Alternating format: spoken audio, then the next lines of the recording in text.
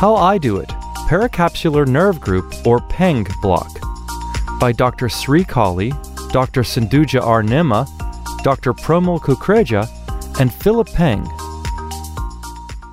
Introduction. Pericapsular nerve group, or PENG block, is a fascial plane block where local anesthetic is injected into the fascial plane between the psoas tendon and the ilium, aiming to block the articular branches of the femoral, obturator, and accessory obturator nerves that provide sensory innervation to the anterior capsule. Total hip arthroplasty is the second most common joint replacement surgery. Hip fracture is common in the elderly population, and pain control is often challenging. The innervation to the hip joint is complex, and providing analgesia with any single technique is challenging. Therefore, having a thorough understanding of the anatomy of the hip joint capsule is critical for a more targeted intervention. Hiran Arango and her colleagues were first to describe the PENG block for perioperative analgesia for hip fractures based on a comprehensive study of the anterior hip innervation published by Short and others. Anatomy of the hip joint capsule. The hip joint is a ball and socket type of synovial joint with articulation between the head of the femur and acetabulum of the hip bone. The joint capsule of the hip attaches to the acetabular labrum and the transverse acetabular ligament proximally. A strong fibrous capsule and ligaments accommodate and support a wide range of movement. The blood supply to the hip joint is supplied by branches of the femoral artery, including the medial circumflex femoral and lateral circumflex femoral arteries. The nerve supply of the hip joint is complex and comes from multiple articular branches. The anterior hip capsule is innervated by the articular branches from the femoral, obturator, and accessory obturator nerves, while the posterior capsule is innervated by branches from the sacral plexus. In general, most of the nociceptive fibers are highly concentrated in the anterior and superolateral capsule, and the posterior hip innervation is mainly comprised of mechanoreceptors. The articular branches of the femoral and accessory obturator nerves can be found between the anterior inferior iliac spine, or AIIS, and the iliopubic eminence, or IPE. The articular branches of the obturator nerve can be blocked separately at the inferior aspect of the inferomedial acetabulum or by a pericapsular spread from high-volume injectate administered between the AIIS and IPE. Anatomy of the PENG block. Anatomic structures pertinent for performing the PENG block include anterior superior iliac spine, or ASIS, AIIS, pubis, and inguinal ligament. Two major muscles also serve as identifying landmarks when performing this block under ultrasound guidance. The psoas major muscle starts at the lumbar vertebrae and inserts into the lesser trochanter of the femur.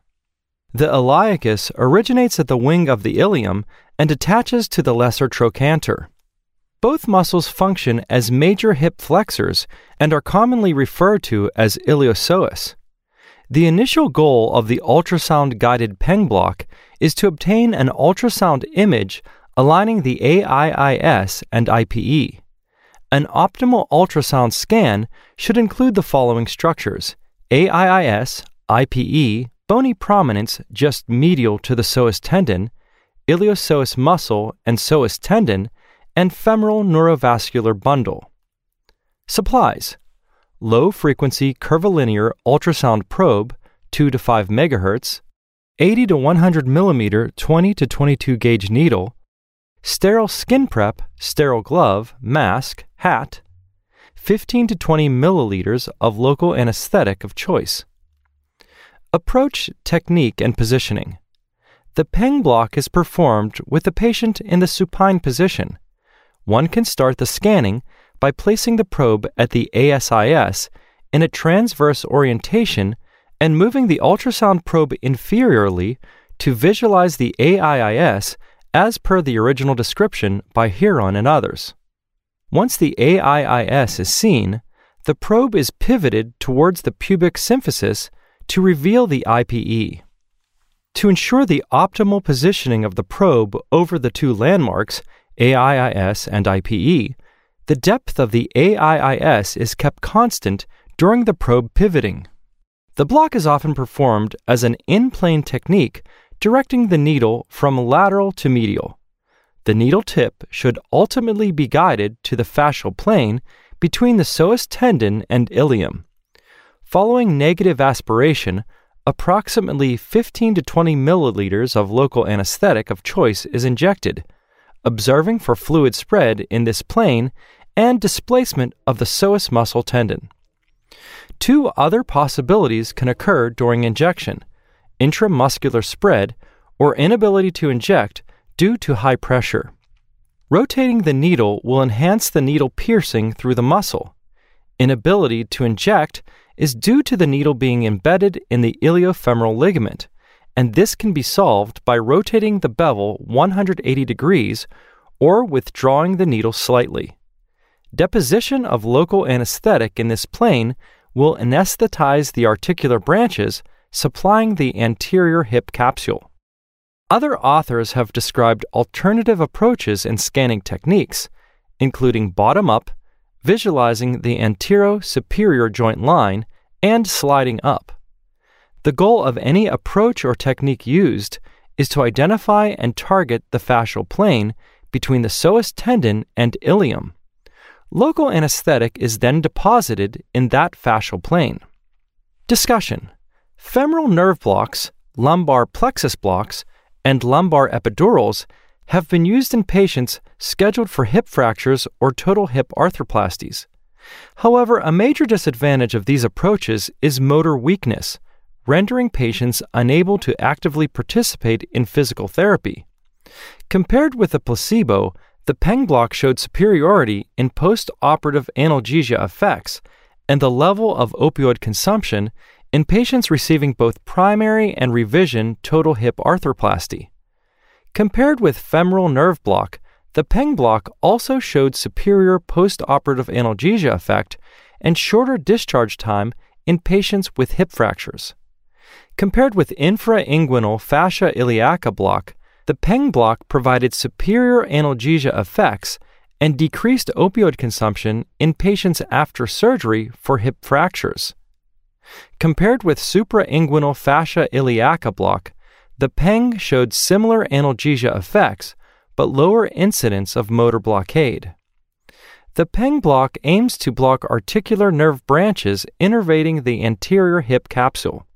This block therefore targets the anterior sensory branches and spares the motor branches and posterior proprioceptive fibers. Another major advantage of the PENG block is that it can be performed with the patient in a supine position, and significant reduction in dynamic hip pain can typically be achieved within 30 minutes of block placement. The motor-sparing effect enables patients to ambulate early, actively participate in physical therapy, and reduce opioid consumption. The main indication for the PENG block is for post-operative analgesia following hip arthroplasty. There is evidence to support its use for acute traumatic pain after hip fracture. Other potential indications for the PENG block include chronic hip pain. Although the PENG block covers the anticipated pain from the anterior capsule and is theoretically an ideal analgesic block for hip arthroscopy, recent literature does not show any clinically relevant benefit. Contraindications to the PENG block include patient refusal, infection at the needle insertion site, and risk of bleeding for patients on anticoagulants. Clinical pearls. Although the PENG block is motor sparing, use of large local anesthetic volume, greater than 20 milliliters, can cause greater spread and increased chances of anterior thigh weakness due to femoral nerve blockade. A large volume of local anesthesia can track through the junction between the pectineus and psoas to the superficial surface of the psoas, resulting in motor block. One of the major contributions for the motor block is the spread of local anesthesia in inadvertent intramuscular injection. Having a needle touching bone does not guarantee the needle is on the bone, as the bone prevents the fascia to yield for the needle to pop through. One way to get around this is to rotate the needle to simulate a piercing action on the fascia. Even though one can see the spread of injectate deep to the fascia, one should monitor and prevent intramuscular spread. It is possible for a small volume of local anesthetic to track through a thin psoas muscle towards the femoral nerve. In some situations, the clinician may find it hard to inject local anesthetic via the needle. It is likely that the needle tip is within the iliofemoral ligament, especially if the needle tip position is closer to the hip capsule. Rotating the needle bevel 180 degrees should be the first step before slightly withdrawing the needle. Quite often, one may not see the lifting of the psoas due to either intramuscular placement or the cephalad placement of the needle. There are a few ways to help to avoid this. First, when one pivots the probe around the AIIS, make sure the depth is the same before and after the pivoting. Second, when the probe is in the perfect position over the AIIS and IPE, the echogenicity of the bone is the highest. A cephalad placement can be easily recognized by the decreased echogenicity of the bone. Third, the most common reason for a needle placed cephalad is the tilting of the probe in cephalad direction due to the protuberant abdomen of the patient. This can be avoided by placing a large pillow beneath the buttock on the side of the block. Alternatively, taping of the abdomen or the retracting of the abdomen by an assistant will help. An optimal scan should include the femoral artery as the femoral nerve is lateral to it. In some situations, the femoral nerve is close to the trajectory of the needle, and tilting of the probe laterally can increase the options of the trajectory to avoid the femoral nerve. The injection point for the PENG block is in the vicinity of the lateral femoral cutaneous nerve. To avoid injury to the nerve, the authors suggest paying attention to the patient when putting local infiltration to the skin before needle insertion. If the patient complains of pain, we should inquire whether the pain is localized from the needle or radiates down the lateral thigh, suggesting a paresthesia of the lateral femoral cutaneous nerve. In the latter case, the needle needs to be relocated. Although a curvilinear ultrasound probe is often used to identify the iliopubic eminence, a high-frequency linear ultrasound probe 4 to 15 MHz is more suitable for slender patients. Thank you for listening. If you like this episode of ASRA Pain Medicine News, please consider subscribing, sharing with a friend, or leaving us a review.